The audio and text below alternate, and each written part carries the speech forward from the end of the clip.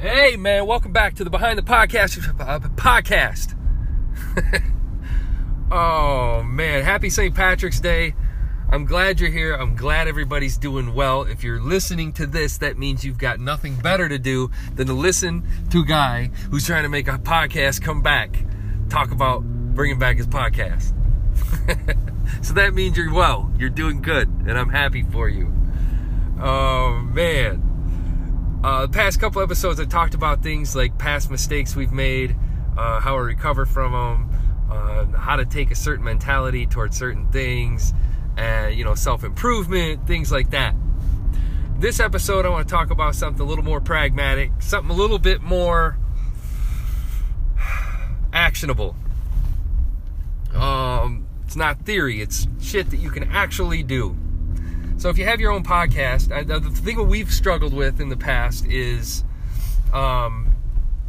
we've had issues with, all of us, we live 40 miles apart, equally distant. Each one of us are in different cities. It takes 40 miles to drive to get to any one person's place. Fortunately for me, all the gear's at my place, so everybody has to drive 40 miles to my place to sit in the basement to record the show. Now, in 2018, we don't necessarily have to record at a studio at my place. We can record anywhere. But a big part of the show was that we did the show live. And we love to do the show live because we get live callers, live chatters, live comments. We get people interacting right with the show. They could be hosts right with us in the show, and I love that. And that'll never change for as long as we do the show. And so, in order to do that, it takes a lot more prep than it does a normal podcast. We're basically doing a radio show in a basement. And with that, we had to use software to manage the music, the sound effects we use, all of that. And the amount of work that goes into setting that up takes Herculean effort for one person. And the way that was managed was using a piece of software called Soundbite. And Soundbite is nothing more than a big screen with a bunch of buttons that you'd assign different sounds to. And you click a button, it would play that sound.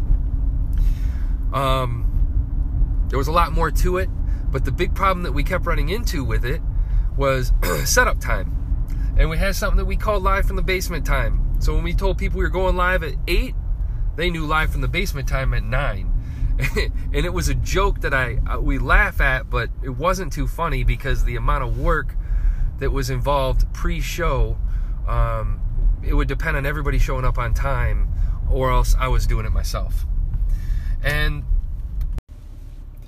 so the biggest part of the problem was getting everybody together and to get everybody to put in the work to get all the music uploaded, to get our songs picked, to get our sound effects ready based on the production notes and what the bits were that we wanted to do, making sure everything was loaded properly. The amount of effort that it took, we could only do it before the show because that was the only time we were all together because we live so far apart. So the way I'm fixing that issue is I am a software developer by day, and I've written a piece of software that's very much similar to that sound application, but the difference is it runs in the cloud, which means that anybody that is taking part in the show has access to that software. So we can all configure it, we can all upload music to it, and we can all manage it individually from our location no matter where we're at.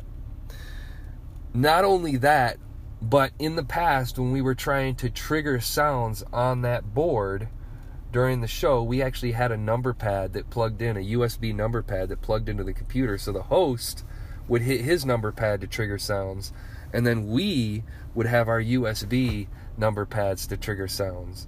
Well, now the way we're going to change that is these number pads can actually run on our individual mobile devices.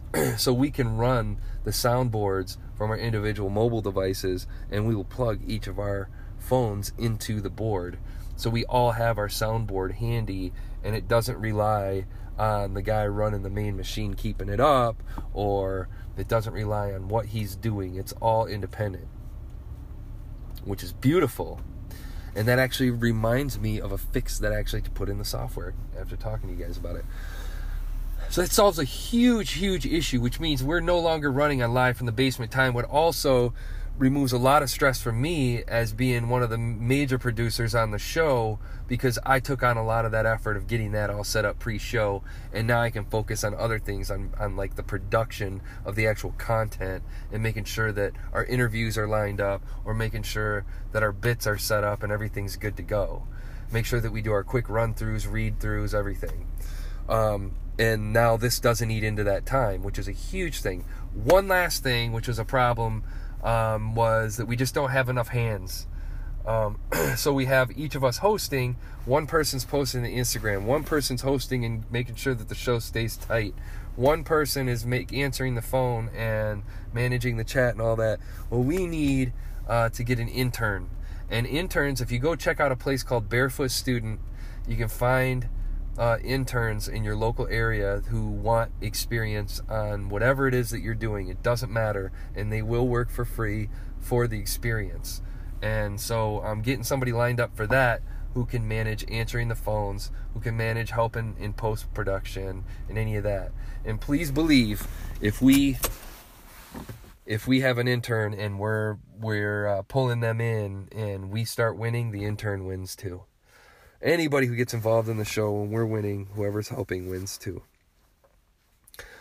And make sure you do that. Don't forget your people that are helping you. And I think that's it.